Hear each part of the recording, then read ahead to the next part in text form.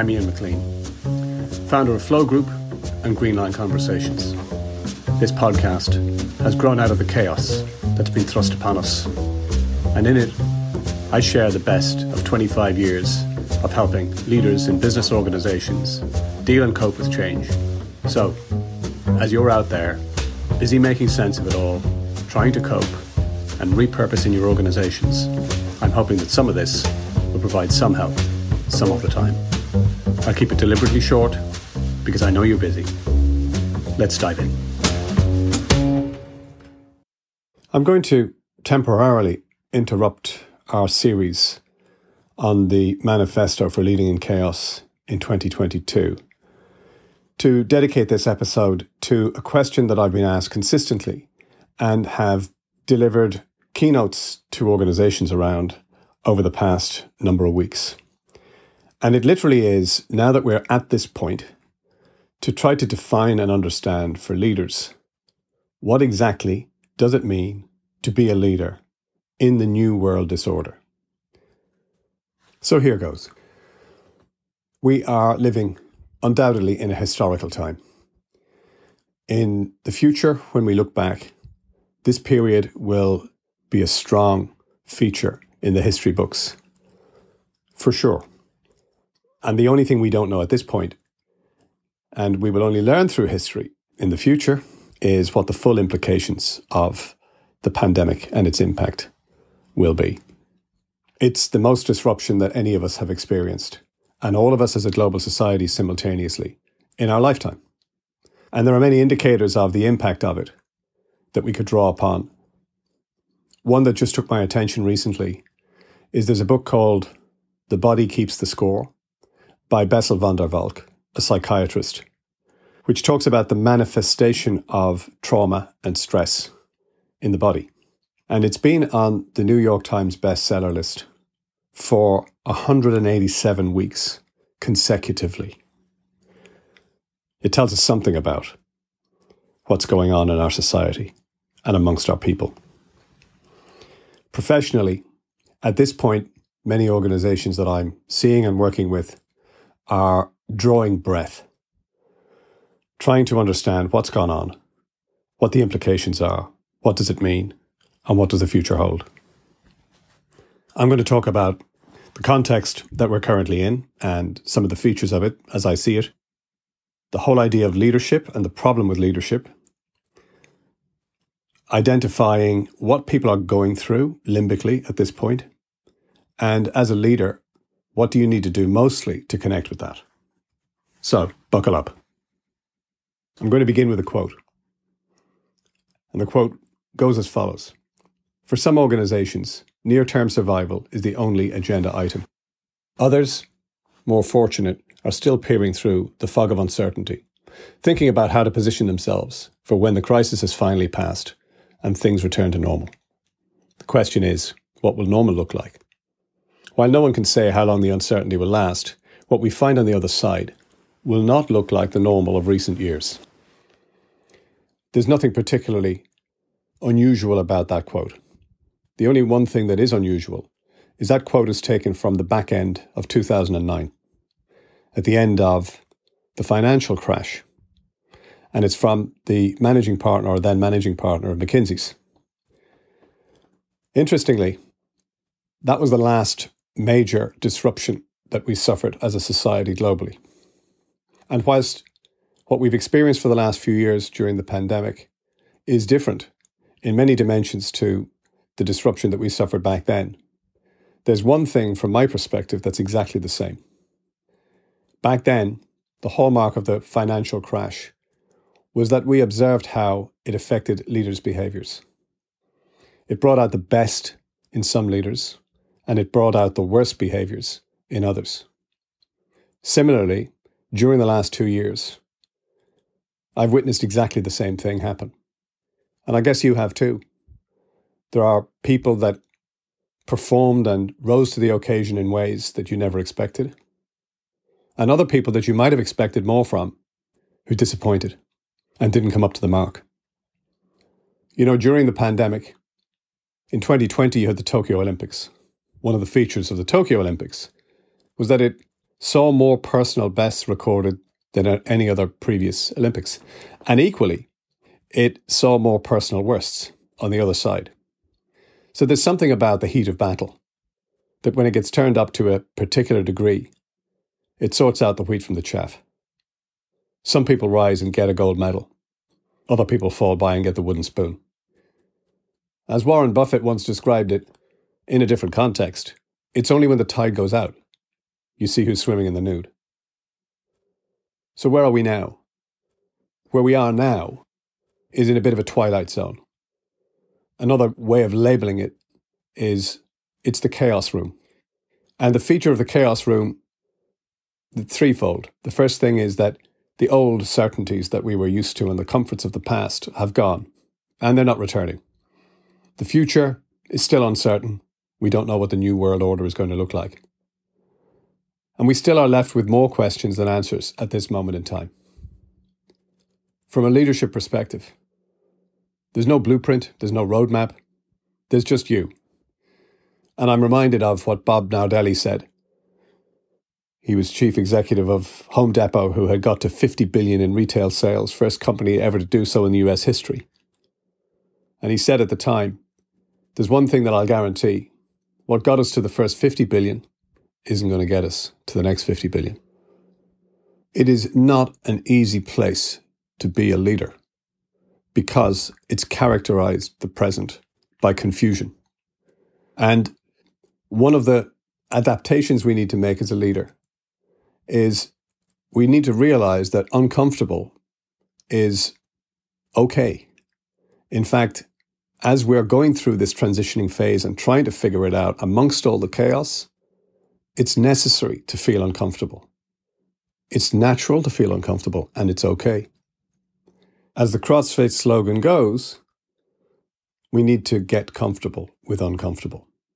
And on the positive side, all growth, all development is on the other side of some discomfort. Physical, mental, psychological, educational. Final observation that I have about the period is the importance that leadership occupies and the space it occupies whenever there is chaos and confusion and uncertainty around. And this was highlighted to me at one point during the pandemic where the head of infectious diseases at UCD, Jack Lambert, was asked to write an opinion piece for the Times. And the title of the piece was, "The 10 things we need to do in order to combat the pandemic or the spread of it." And on there were the usual things like the wearing of masks and travel restrictions and so on. But the thing that was most startling was the number one item identified was the need for strong leadership and accountability. So here's a man of science talking about a disease and a virus of which he's an expert and how to mitigate the risks associated with it. And the number one thing that he identifies as being most critical and most important is nothing to do with science or medicine. Leadership. Leadership is necessary in peacetime, but it's absolutely vital and critical during times of chaos, uncertainty, and doubt. So if leadership is that important and that critical, particularly now, let's just reach for the leadership handbook. Except there isn't one. You take the word leadership, punch it into your Google search, and you'll get 4.2 billion results. Refine it a bit, ask for leadership books, and you'll get just the 5.5 million entries. Confused? Part of the problem is that not only have we endured a pandemic, but with the acceleration of information, we've also endured or are enduring an infodemic. And as a leader, you can't possibly keep up or keep pace with the volume of data and information that's being created. So it's at moments like this that I tend to ask the audience. One of the questions that I've asked leaders consistently over nearly 3 decades is to think about the best leader that they've ever experienced. Because everybody's an expert in leadership. Because we've all had the experience of having had good leaders and having had bad leaders. So we know the difference. So here's the question that I have for you. As you scroll through your Rolodex of leaders that you've ever had in your life, mentors, coaches, people of influence, managers and bosses, and I ask you to identify the person who's top of the charts for you. Who stands out? Who's the best leader you've ever had? Think of that person. And now, having chosen the person, the second question that I have more pertinently is, why did you choose that person? What is it about them that made them better than anybody else? What were their characteristics? What did they do? What were their behaviors? If you were describing it. In gathering all the responses that people come up with, the wild and various, it might seem chaotic, but actually, all the responses typically can be categorized in one of three ways. The first category of response is that the leader was smart, really intelligent, high IQ, high get-it factor, quick in their decision-making, very insightful. That's one category, which I call the IQ. The second is that they were really good at their craft, whether they were coders, whether they were salespeople, whether they were engineers. They really understood the craft of what they did, the discipline that they occupied, and they were able to work their way around it in a very, very skillful, meaningful way. That's the technical side. And the third category is that they created an impact that was both motivational and inspirational for me. And I call that the EQ basket. Interestingly, when you take and aggregate people's characteristics and you put them in the three baskets, over time, about 70% of people's responses of what they associated with great leadership in their experience has got to do with the EQ basket. These were characteristics that leaders demonstrated that enabled you to be inspired, motivated, and that connected with what mattered most to you. This is often very surprising for people whenever they look at the data. Because if you look at the three categories and you think about it in the context of where businesses and organizations do their investment, pay their attention, and spend their dollars, which category do they most hire for? What do they reward in organizations? And what do they invest in developing? The least of the three is in the area that seems to matter the most. IQ, by the way, is found to be limited in terms of leadership. Once you get to a point of IQ, beyond that point, you get into diminishing returns. People tend to, with higher IQs, fall into what's known as the intelligence trap, where they start to get very dogmatic about their own ideas. They become inflexible and they get stuck in their own biases. On the technical side, developing and increasing technical capability is great because it helps you do better and become more expert. And whilst they're both valuable contributions, they're often confused with, but they're not, leadership. So then the question is, what is leadership? And without subjecting you to a further Google search, let me give you or suggest a very simple definition of leadership, or the essence of it. Leaders need to do two things. They need to, first of all, set the direction. Because if the leader isn't setting the direction, then who is? And where are we going?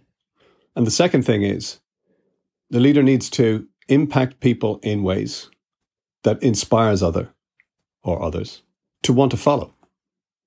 Because leaders are only leaders because of followers. And if there are no followers, then there's no need for leadership. And leading followers is a wholly human endeavor. As Jack Ma put it, the more digital our world becomes, the more we must emphasize what makes us most human.